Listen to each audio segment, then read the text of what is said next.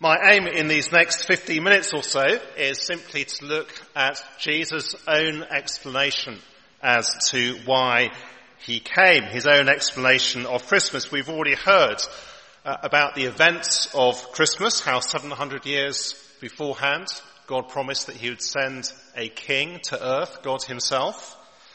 Then the announcement to Mary that she'd give birth to a son, the proclamation that this child had been born, all carefully told by the gospel writers, writing careful, reliable, trustworthy accounts.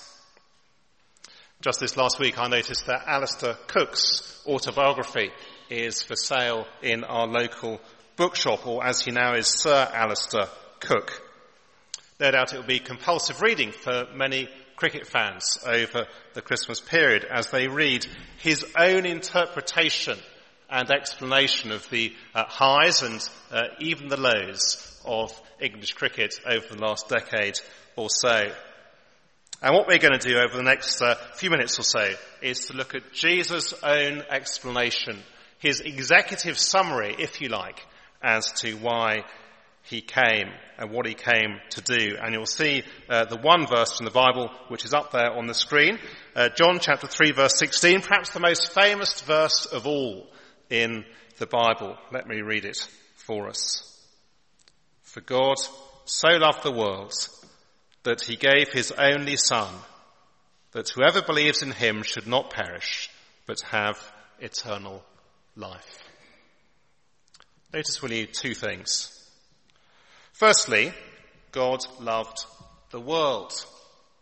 At which point, I guess, we used to think to ourselves, well, there's not much very surprising about that. It's the kind of thing, isn't it, we expect to hear in church. So let me ask, do you think of the world as a lovely place or an unlovely place? Not so much the world in its natural beauty, but the world's people. A world where the leaders of NATO, who are meant to be allies, barely have a kind thing to say about each other.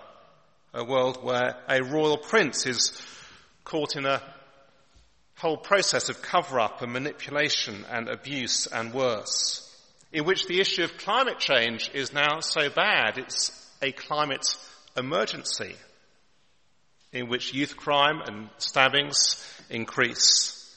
In which minorities the world over get trampled on by majorities. As we digest media, do we think of the world as being a lovely place or an unlovely place? And of course it's not simply out there, is it? It's also in here. Just think of the work Christmas party. Someone I was speaking to, a friend of mine a couple of weeks ago who has responsibility for these things in his firm, told me he had been tempted to cancel it this year simply because of all the problems which it causes. Not, I think, because he's a Scrooge, but simply because he's being realistic about human nature. Or perhaps in our own lives we think of the family feuds or the nightmare boss or the aggressive colleagues or the bully at school. The world is not how we'd like it to be. Our lives are not how we'd like our lives to be. And my life is not how I would like my life to be either. And so you see, it is actually a remarkable thing that we read, God so loved the world. Because the problem with our world is not primarily about how we've treated each other, but how we've treated God. In that reading which we just had from John's Gospel, we're told that Jesus came into the world, and what did we hear? The world was made through him. Here is the Creator coming into our world, yet the world did not know him. And if we were to read on a few sentences in John chapter 3, Jesus says, the light has come into the world, speaking of himself, and people love the darkness rather than the light. In other words, by nature, we don't want to know God, and by nature, we hide from God. Now, I imagine most of us, if we are honest with ourselves, know that. We may not have said it, but I guess it's fair to say we have lived it. We may be a good person or a bad person. We may be a nice person or an unpleasant person. And yet all of us live our own way without God. It's the Bible's explanation of the way our world is and why the world is as it is. And the Bible gives it a name: sin. I guess we think of sin, don't we, as the stuff that gets splashed across the front page of the tabloids. But sin is very simply turning our backs on God. It's how we naturally are. And therefore, of course, it is a very remarkable thing to read, for God so loved the world. But even more remarkable is that secondly, God gave his Son. For God so loved the world that he gave his only Son. Jesus Christ was both fully man and also fully God, not simply a prophet, not simply a religious leader, but God himself come to earth in flesh and bones, just as you and I are flesh and bones. That is the claim that stands at the very heart of the Christian faith. I wasn't brought up in a Christian home myself. Every Christmas there would be a fairly half-hearted discussion at home about whether or not we would go to church on Christmas Day. And my mother would always say, absolutely, without fail, if we go to church, we can't get the turkey done on time. And every year, without fail, after this very half-hearted conversation, the turkey always won. Which is why I'm so grateful for the Christian friends who said to me when I was just beginning to think through the whole question of whether God exists, he said to me, Simon, the key issue is the identity of Jesus Christ. If he wasn't God, then just add him to the countless other religious leaders throughout history. But if he was God, it changes everything. That friend was right. For a start, of course, it means that God has made himself known, and so we can know what he is like. Jesus spoke with a kind of authority that people had never heard before, the authority of God himself. He calmed a storm with just a word, the Creator completely in charge of his creation. He healed the sick, completely on a scale completely unknown before in humanity. He raised the dead because he is the Lord of death and life. Indeed, he himself was raised from the dead, never to die again. I was very struck, you may have seen it in the paper a few weeks ago, there was an interview with the actor and director Alan Alda. I guess he's best known for his role in the long-running TV series MASH, and he went on to play the US presidential candidate, Arnold Vinnick, in The West Wing. He was being interviewed about his new film, Marriage Story, and it was a wide-ranging interview in which he was asked about his beliefs. And in the course of that, he simply said this: I haven't come across any evidence for God. That is a very bold claim, isn't it? Because at Christmas we remember that God has indeed stepped into our world. He was seen. He was heard. People touched him, flesh and bones. And the New Testament accounts give us trustworthy eyewitness testimony of those who saw him. It means, of course, that Jesus Christ is the expert. At home, when there's some technical IT problem, I generally turn to one of our resident experts, otherwise known as a teenager, and on the whole, they can sort it out. And if they can't sort it out, then I know I'm in trouble. Well, in a far greater way, Jesus Christ is the expert on life and death.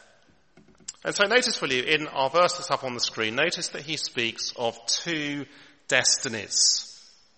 That whoever believes in him should not perish, but have eternal life. It's extraordinary as you read through the eyewitness accounts of Jesus' life, how much of his teaching is focused not on this life, but instead on the next life.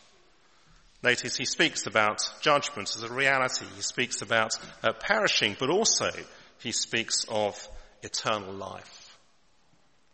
And therefore it is the most wonderful thing to read.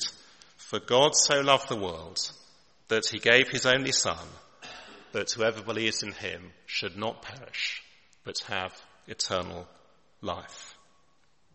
Because Jesus didn't simply come to earth to show us what God is like. He came to earth to die. In other words, we mustn't think of Christmas without also thinking of Easter. Indeed, in this very part of John's Gospel, in John chapter 3, he has just been speaking of his crucifixion and of his being lifted up on a cross.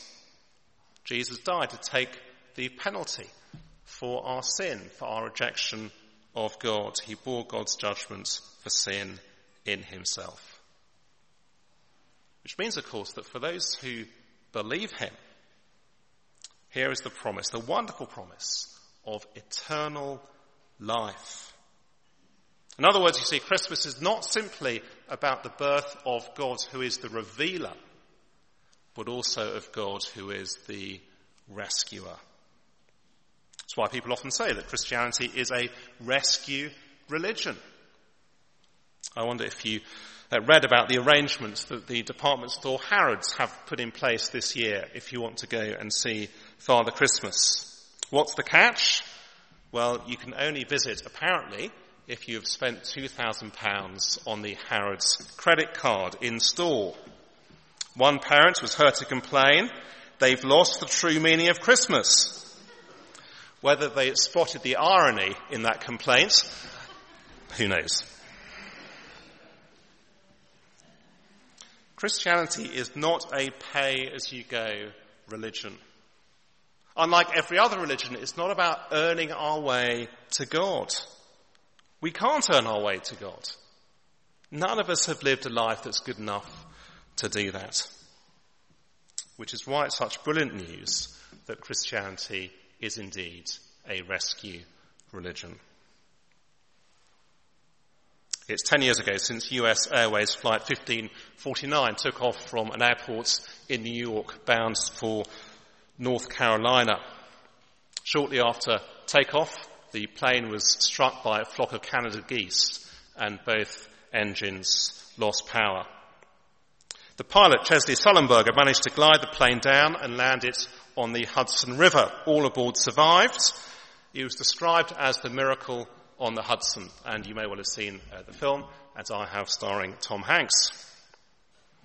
Now, I wonder what those survivors would say today about that pilot 10 years on. I guess something like, he saved my life. Just as there will be countless in eternity saying of the Lord Jesus in a far greater way, Jesus saved our life, praising him in eternity. God loved the world. God gave his Son. Which means, of course, that we have a choice. Have a look at the verse again, that whoever believes in him should not perish, but have eternal life. In other words, Jesus says that the way we respond to him determines our future. We can believe in him. We can experience life with God now, life as it's meant to be as a forgiven person, and in eternity. Or we can do nothing, and we can live without God, both in this life now and also in eternity. Now, I guess there'll be a whole range of us here this afternoon in this building, and you are very welcome indeed. For those who do believe in Jesus, Christmas, of course, is a great time to celebrate, and a great time to have Jesus Christ at the very heart of our celebrations. Perhaps I guess there are others, and perhaps you've never really heard before why Jesus came, or perhaps you've never really given him much thought. And if that is you, we'd love you to begin to do so. And Jake will make some suggestions in a while as to how we might do that. But let me finish just by reading how one person, not from a religious background at all, came to put their trust in Jesus Christ. This is what he wrote. As the weeks went by, I began to realize that I simply hadn't understood what I'd been rejecting. I hadn't seen how central Jesus is. Christmas isn't a philosophy, but about a person. I'd never grasped the compelling evidence that he really rose from the dead and is alive today. I hadn't seen how real Christianity differs from religion. It's not about what we do for God, but what God has done for us. I'd never understood the significance for us that Jesus died on the cross for the forgiveness of sins. I simply hadn't understood what I'd been rejecting. God loved the world. God gave his Son.